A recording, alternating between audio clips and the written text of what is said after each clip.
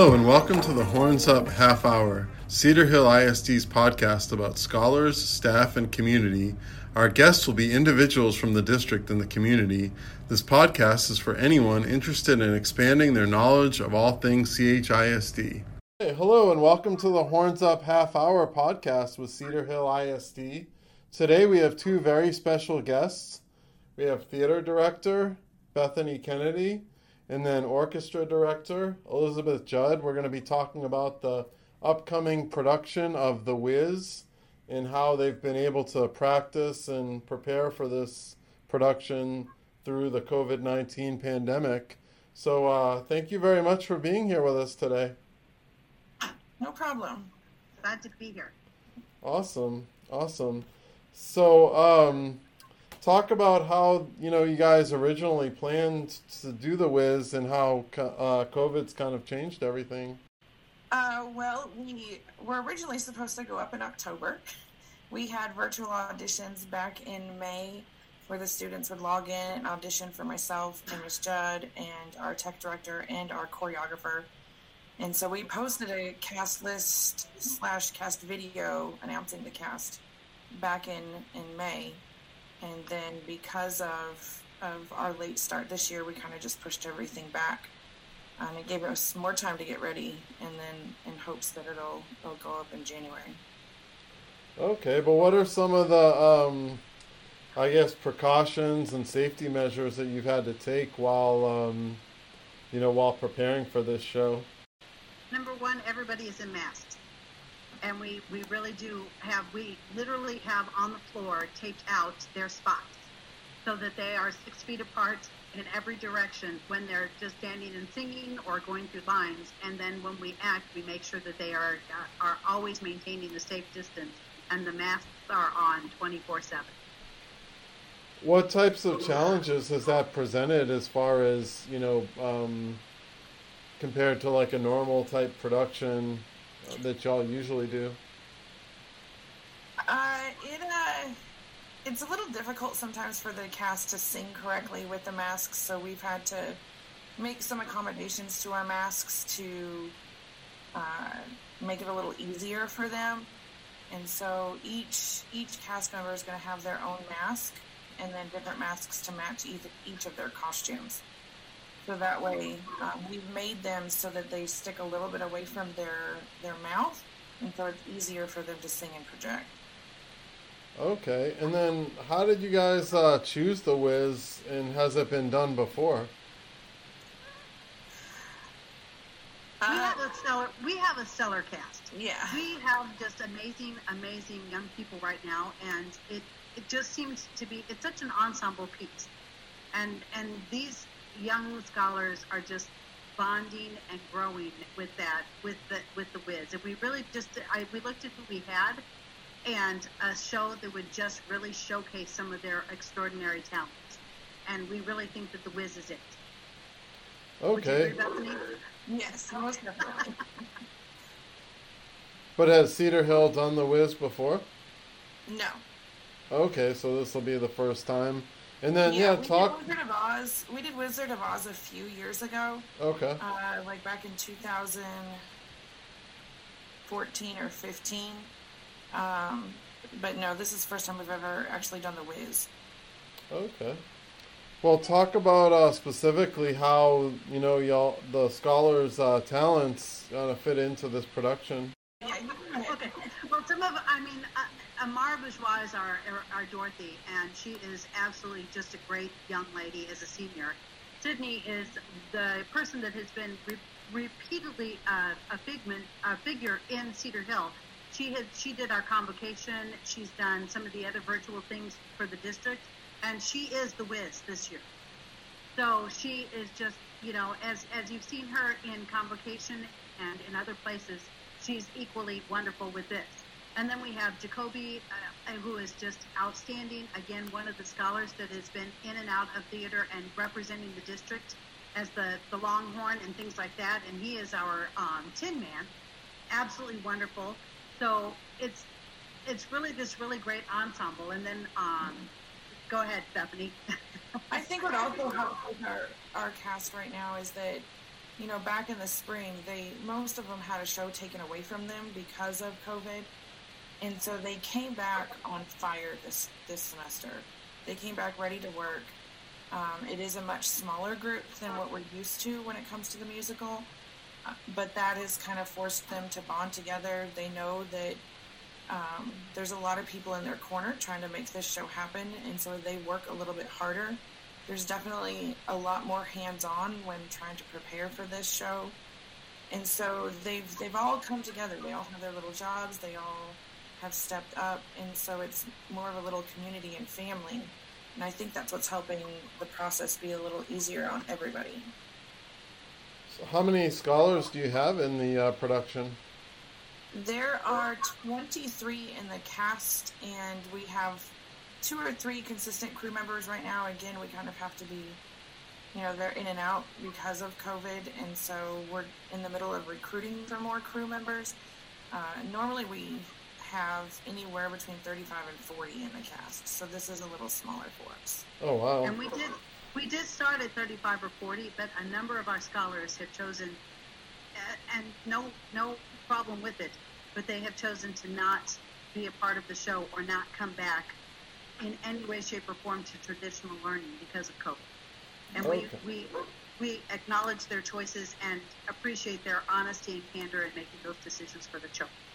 Sure, but with the numbers that you have, and then with COVID the way that it's currently going, is there any concern that you'll lose more members of the production? I don't think so. Our parents, in fact, we just had a parent meeting earlier this week with our boosters. They're pretty committed to keeping their kids home and safe and making sure that they're taking their own precautions within their family. And so our parents, they want this for their kids. We want this for the kids. And so everybody's doing everything they can to make sure that they stay safe, so that we don't have anybody on quarantine and not able to attend rehearsal. Okay. Well, what about as far as from a teacher and a leader standpoint? Has this been more challenging for you all than in past, productions where everything is, you've kind of had a blueprint of the way you've done things, and now everything changes because of COVID? I would say that, speaking from my point of view, I have. In some ways, it is harder, but in some ways, it's so much easier because the kids are committed. Mm-hmm. The kids are 100% committed. They have so little to look forward to. There's not anybody fighting for their time. They literally come here so excited to just be together and have rehearsal. And I see that in orchestra, and I see that in the pit, and they are on fire to just be able to do something that is normal. This is their little tiny bit of normalcy and hanging and being together as a group of people, and it makes a difference in their lives. It makes a difference in Miss Kennedy's and my life. We love rehearsals right now. And last year, I would say that I was exhausted at this point, and I'm still exhausted because of COVID, but yet I'm on fire for this show because it's our normalcy right now. It's our little bit of heaven, honestly. Oh, wow. As far as the actual process, the 2 things that have changed the most is that we normally bring in our set designer. We have somebody that will put everything into Vectorworks for us, and then she normally comes in for a week or 2 at the beginning of the process to help design and build the set. And she lives in California, so she won't be here. I mean, obviously she won't be here for this process. And then we normally bring in our choreographer, and our choreographer lives in Colorado. So all of our choreography has been learned via video and Google Meets. And so that presents its challenges because he's not here to actually put them in formations and to help them learn specific moves. And so that's been a bit of a challenge. But again, we've all accommodated and made it work. Has he been here in the past? Has he traveled down to help with that? Yes, he usually comes down every year. Oh, wow. Yeah. Okay. So you would say that the morale for the scholars has been pretty good as far as, seeing the big picture and getting ready for this production? Yes. Most definitely. Just like Miss Judd said, it's given them something to look forward to. It's given them a reason to keep up with classwork, to like just see the difference between the way they were in March versus the way they are now. Like they need this, and we need this as directors to kind of keep our spirits alive. Again, it's our only bit of normalcy in the midst of this chaos that we're in right now.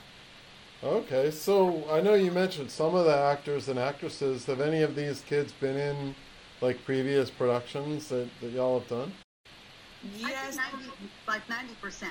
Yeah. We have 1, 2, 3. There's probably only 5 or 6 that are completely new to our process. Okay. Yeah. And then what about the crew that works on the building the set and everything like that? Have those kids done that type of work in the past, or are they?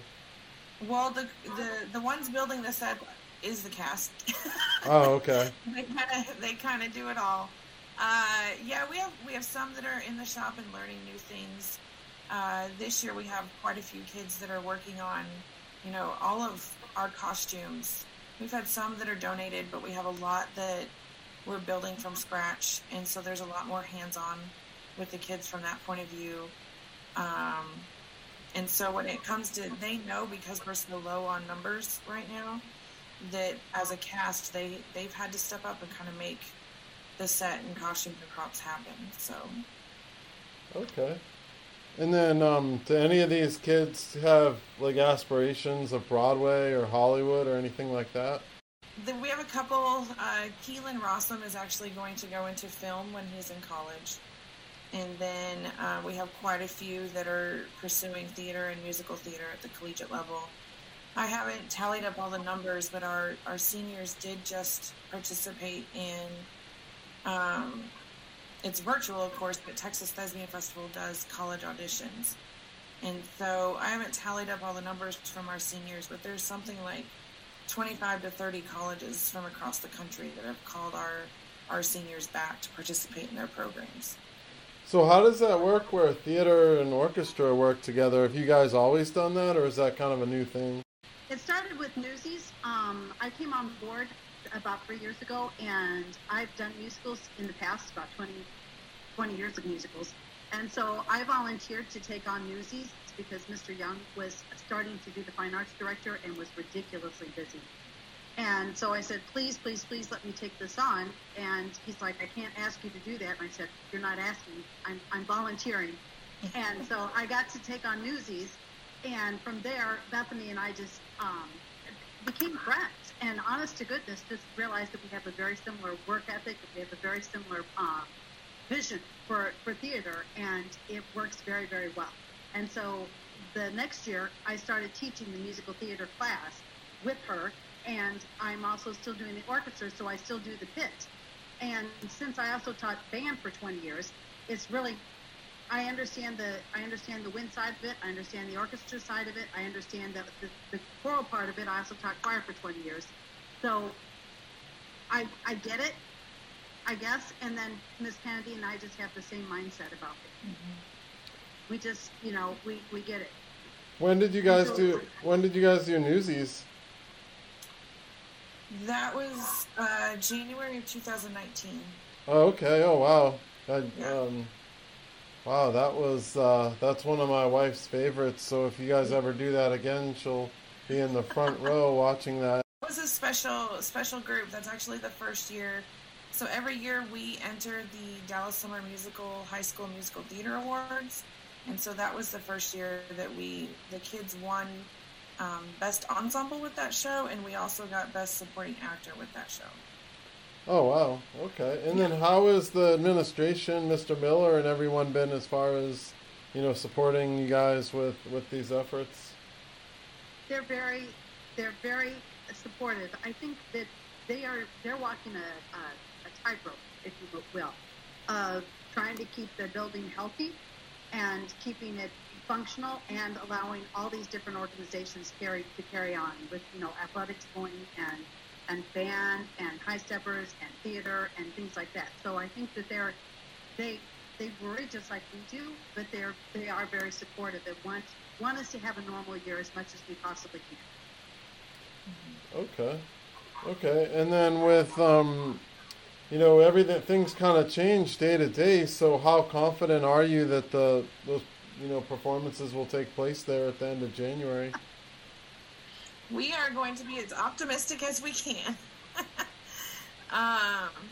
We've, I had a very, very serious conversation with the parents about keeping their kids safe over Christmas break and in January.